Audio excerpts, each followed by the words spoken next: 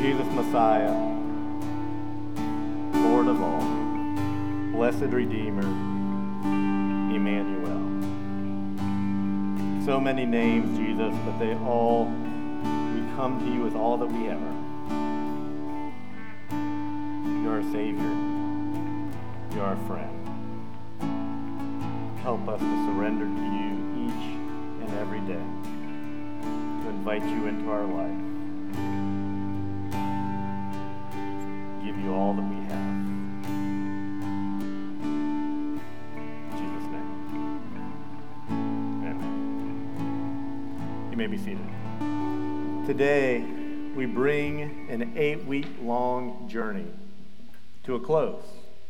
For the last 2 months, we've been digging into what is arguably one of the most mysterious, fascinating, captivating, debated, discussed, and most compelling books in human history, the book of Revelation.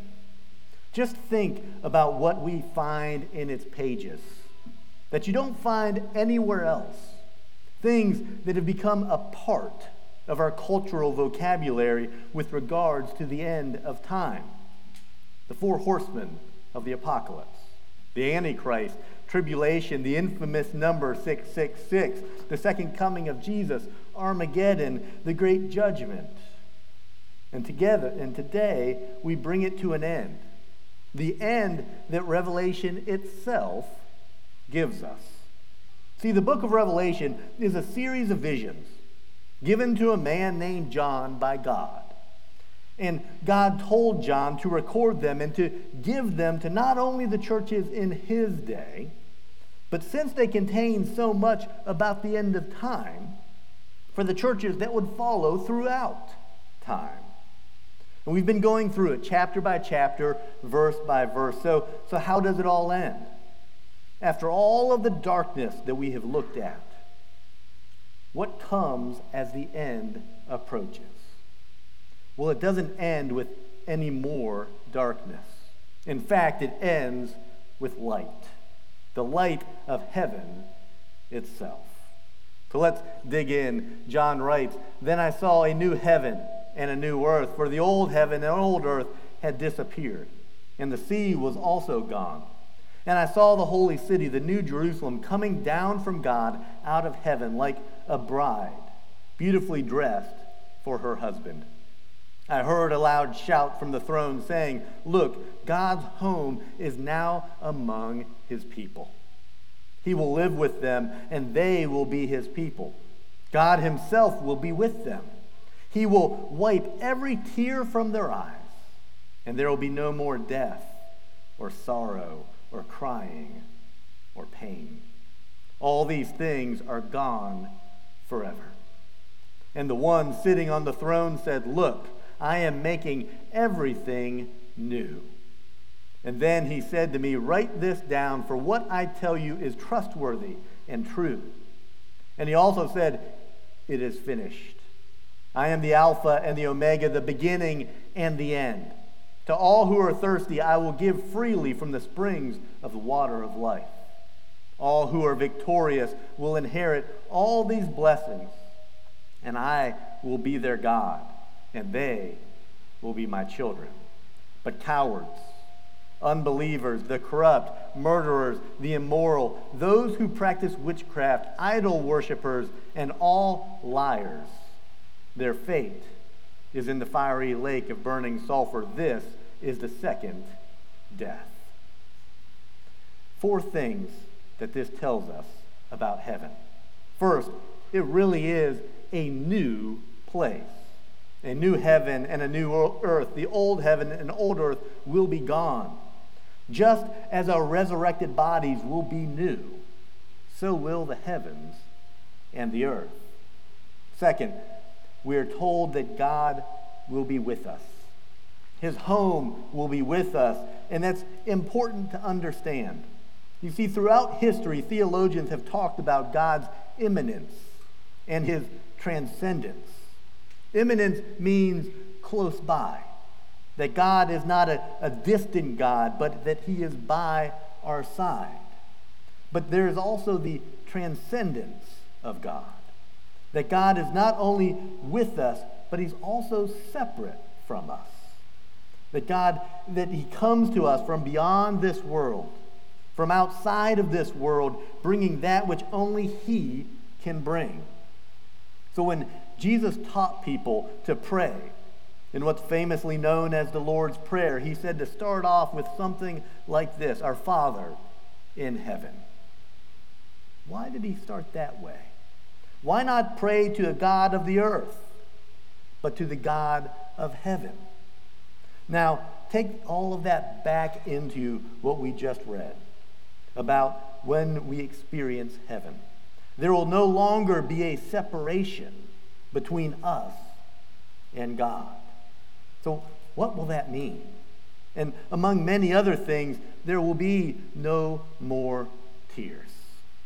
Everything broken in this world and in our lives will be made new. No more pain, no more sadness, no more grief. Not just the sadness, pain, and grief that the world throws at us, but the sadness, pain, and grief that we bring on ourselves. No more sin, no more failure, no more self-inflicted wounds, no more brokenness of any kind.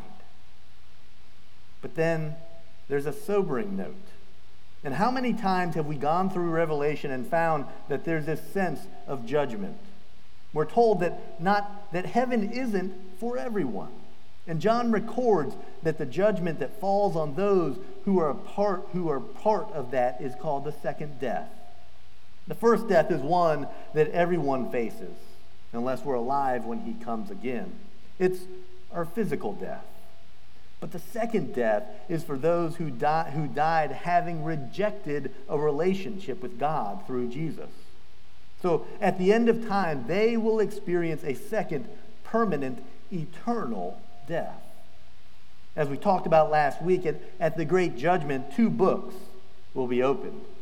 The first contains our choices, our actions, our deeds, our decisions, what we have done and what we have not done. It's a book of accountability. And none of us, not a single one of us, has anything in those pages that would warrant heaven, that would warrant our salvation. It only makes clear our guilt. Written on its pages are the kinds of things that John records here: cowardice, a lack of belief, corruption, murder, immorality, worshiping false gods, lying. But then we're told that there's a second book, based not on our deeds, but upon grace, the book of life. And that no matter what is written in the book of deeds, the book of life is what matters. And finding our name written in the book of life rests on one and only one thing. Did we come to Jesus for grace, for forgiveness, for restoration, for relationship? If we are not in the book of life, if all there is for us is the book of accountability, the kinds of things in that list that John records, from that there can only be one result: the second death. But let's talk about that for a second, about God and judgment. You see, we get this idea that God is supposed to be loving and that he shouldn't ever be mad at us or mean or judge us, but that because it doesn't sound very loving. In fact, it sounds sometimes as harsh, mean-spirited, and even rigid. But is it? It's important to understand that the Bible teaches that it's God's desire, it's not God's desire that anyone should experience eternal death as a punishment for their broken relationship with him. The heart of God is that everyone would receive the gift of eternal life through Jesus. But we have a free choice to accept that gift or to reject it. There are consequences that come with our freedom to choose. God doesn't send anyone to an eternal death. We choose our own destination based upon our own free will. And in fact, this is how the Bible puts it. In John 3:18, he says, "Whoever believes in him is not condemned, but whoever does not believe stands condemned already, because they have not believed in the name of God's one and only Son." This is the verdict. Light has come into the world, but people loved darkness instead of light, because their deeds were evil. And it's the same with the person who has chosen to embrace the Christian faith. The judgment of God will simply affirm their decision that has already been made. In fact, we have these words from Jesus himself. "Very truly I tell you, whoever hears my word and believes him who sent me has eternal life, and will not be judged, but has crossed over from death to life." When someone asks, "How can a loving God destroy someone?" the answer is, God doesn't. We do it ourselves. The life and death and resurrection of Jesus was about what God was willing to do to save people from the consequences of our own decisions. But we have to take him up on that offer. If not, then eternal death is inevitable, and because we have rejected heaven. Whatever the verdict is on anyone's life, it will be right and it will be good. Now, I know where maybe your mind might be going, well, what about those who've never heard about Jesus? Or those who don't have the mental ability to understand? Or what about infants or young children who may have died before having the ability to know or to even hear, much less to respond? Maybe perhaps the people with special needs or cognitive challenges that would make truly understanding and embracing all of this nearly impossible. See, ultimately, this is answered in and through the very character of God. Either God is a good God, a just God, a fair God, or he's not. And if he is good, then he'll do the right thing by everyone based on their ability to hear and to understand and to respond. And what about those who can understand but have never even heard about Jesus? Someone who's never been told about Jesus. Well, we read about that in the Bible in Romans chapter 1. Here's a little bit about what it talked about. But God shows his anger from heaven against all sinful and wicked people who suppress the truth by their wickedness. They know the truth about God because he has made it obvious to them. For ever since the world was created, people have seen the earth and the sky. Through everything God made, they can clearly see his invisible qualities, his eternal power, and divine nature.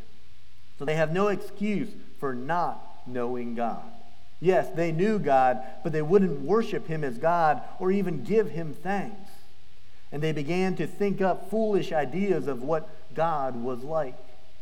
As a result, their minds became dark and confused.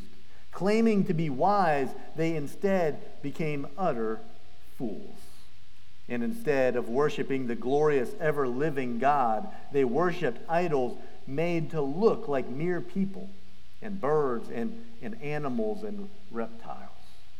See, each of us can be held accountable by what can be seen. The raw wonder of creation all around us is so intricate in its design that it begs for the notion of a creator God. All persons will be judged fairly by God on the basis of their knowledge of Christ and their ability to respond to that knowledge. The way, the truth, and the life is available to each and every one of us.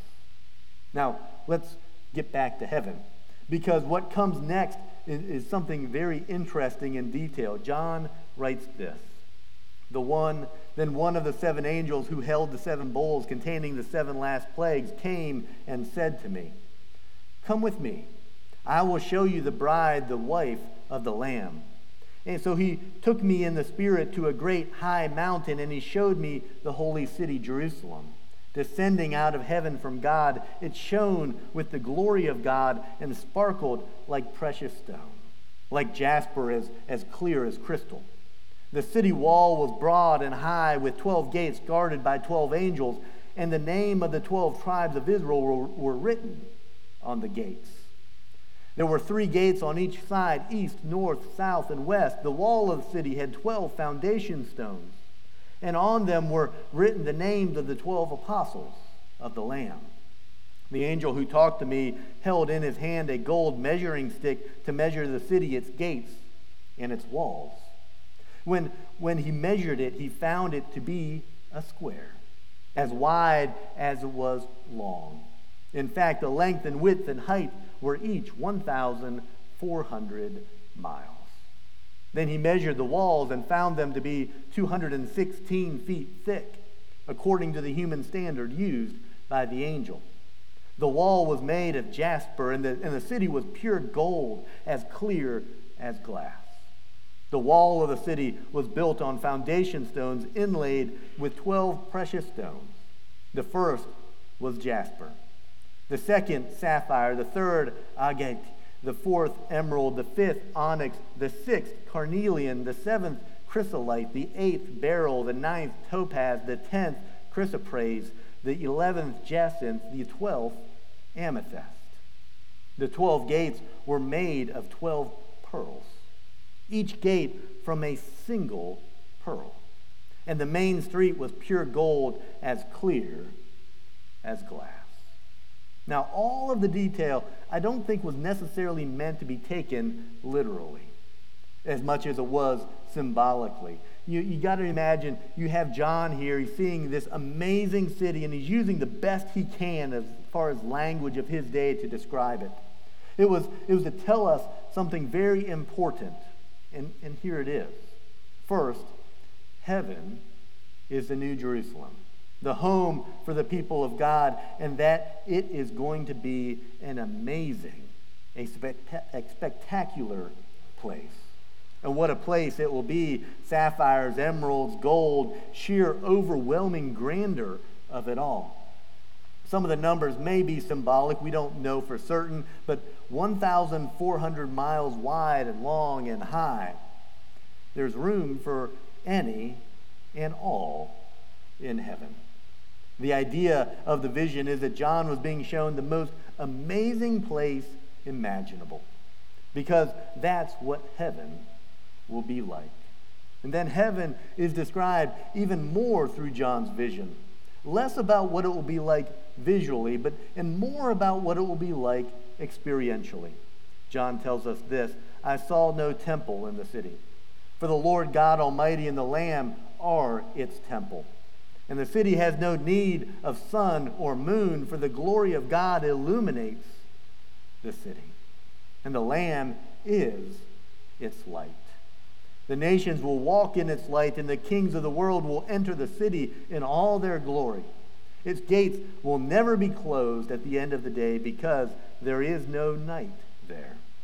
And all the nations will bring their glory and honor into the city. Nothing evil will be allowed to enter, nor anyone who practices shameful idolatry and dishonesty, but only those whose names are written in the Lamb's book of life.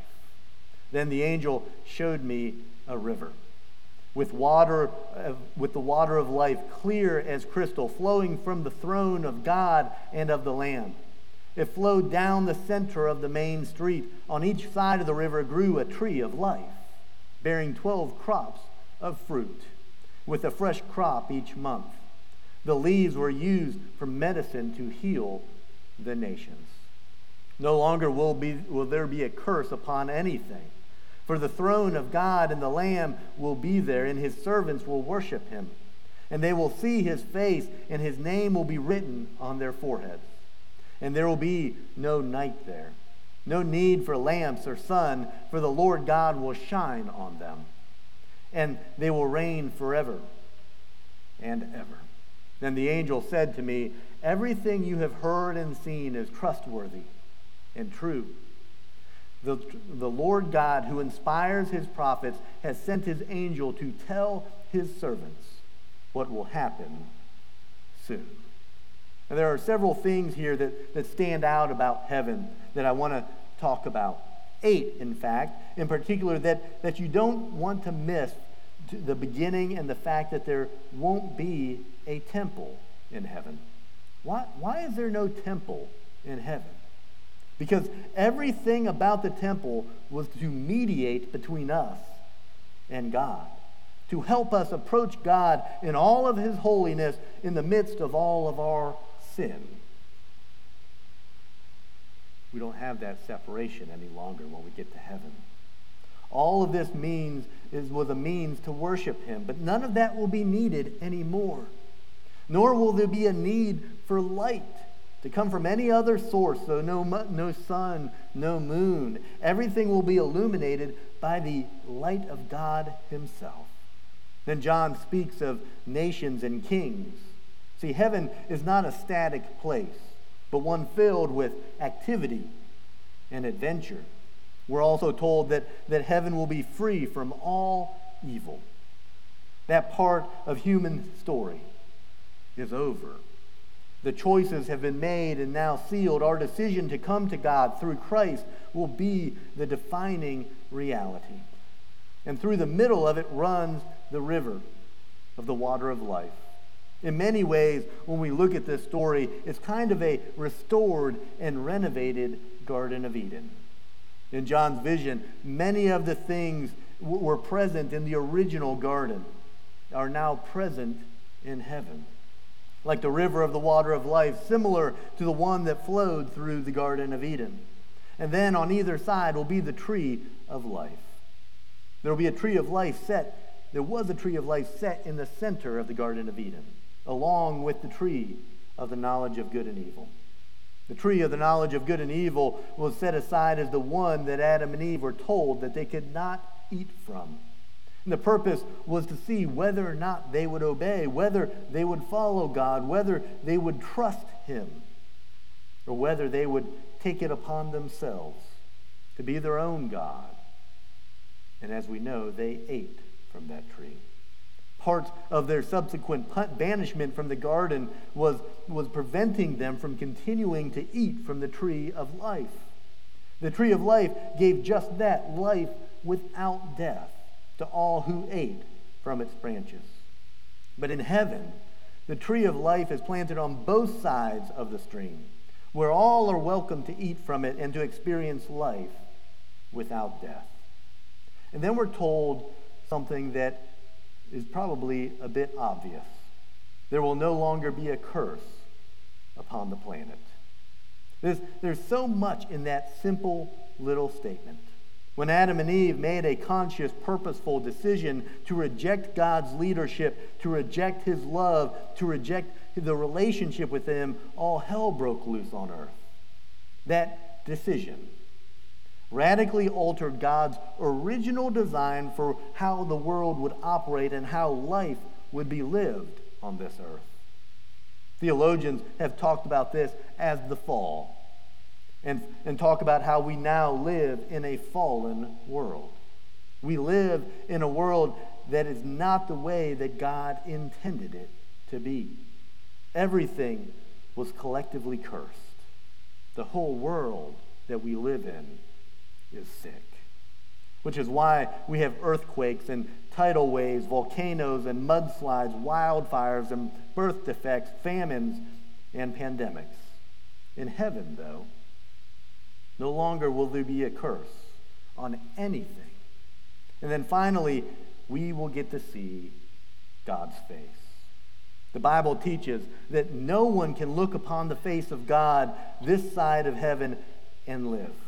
In fact, when Moses asked to see God, he was told that he couldn't and live. He was only allowed to see the backside of God after God passed by. And when Moses did, when he came off of that mountain, the people ran from Moses in fear and absolute terror. He so radiated light and energy and power and majesty that the people were terrified. But in heaven, we will get to see God's face, something that no one else has been able to do. So, how should we think about heaven? You know, when you look at the movies and pop culture, you talk about things like white robes and wings and harps and halos and sitting on clouds. But maybe that's a wrong picture. Everything in pop culture that we look at that kind of sounds a little bit boring, stupid, maybe even just silly. Now, we will worship God, but for how long?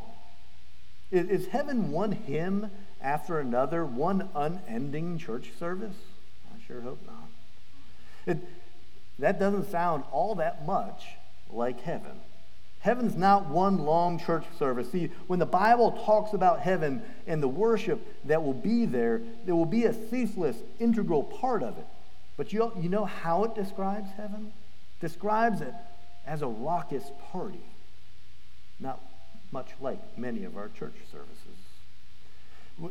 There will be feasting, dancing, drinking, laughter. There it will be a party. And I once heard it put this way. Remember when it comes to heaven, Jesus said, I'm going to prepare a place for you of absolute perfection and bliss and fulfillment for you, which means that he has now been working on it for 2,000 years. And this comes from the God who created Turks and Caicos, Maui, the Swiss Alps, the Victoria Falls, the Great Barrier Reef, the Grand Canyon, Mount Everest, the Aurora Borealis. Think of that.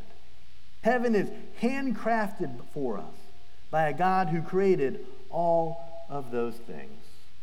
Heaven is perfect intimacy, breathtaking beauty, and never-ending adventure. Action, excitement, exploration, joining with God in his pursuits and his exploits, and an eternity forged and crafted, filled and enabled just for us. It's going to be a place of ongoing learning, artistic expression. Some of us will be able to sing well for the first time in our lives. Exploration, discovery, community. The Bible speaks of reigning with Christ in heaven. And reigning is a verb. It means to help reign. What are we going to reign over? I don't know, to be honest with you, but God and all that he has created is bigger than any of us could possibly ever imagine. The Bible talks about people who are faithful here on earth being put in charge of things in heaven. It even talks about the fact that those in heaven will command the angels. Imagine that. The Bible speaks of power and possessions and pleasures. Jesus promised that those who sacrificed on the earth would receive 100 times as much in heaven. Now, some of you may be wondering the ultimate heaven question. Will my pet be in heaven? The answer, of course, is cats will, of course, be there. Other dogs, I don't know. But cats will absolutely be there. So how does it all come to an end? What is the final vision, the final words of the book of Revelation? After ending with all things heaven, what else could there be to add or to say? And simple, really. Revelation is a series of prophecies, of things that are going to happen. So why are prophecies given? To warn us, to help us to get ready, to be prepared, and if needed, to repent. Revelation began with the words of Jesus, and it ends also with the words of Jesus. Look, I am coming soon. Blessed are those who obey the words of prophecy written in this book. Look, I am coming soon, bringing my reward with me to repay all people according to their deeds. I am the Alpha and the Omega, the first and the last, the beginning and the end. I, Jesus, have sent my angel to give you this message for the churches. The Spirit and the bride say, come. Let anyone who hears this say, come. Let anyone who is thirsty come. Let anyone who desires drink freely from the water of life. He who is a faithful witness to all these things says, yes, I am coming soon. Amen. Come, Lord Jesus. Heavenly Father, we pray that prayer. This world is so hard. Sin abounds. We struggle every day. It is only through you that we can survive. So we pray, Lord Jesus, come soon. Amen.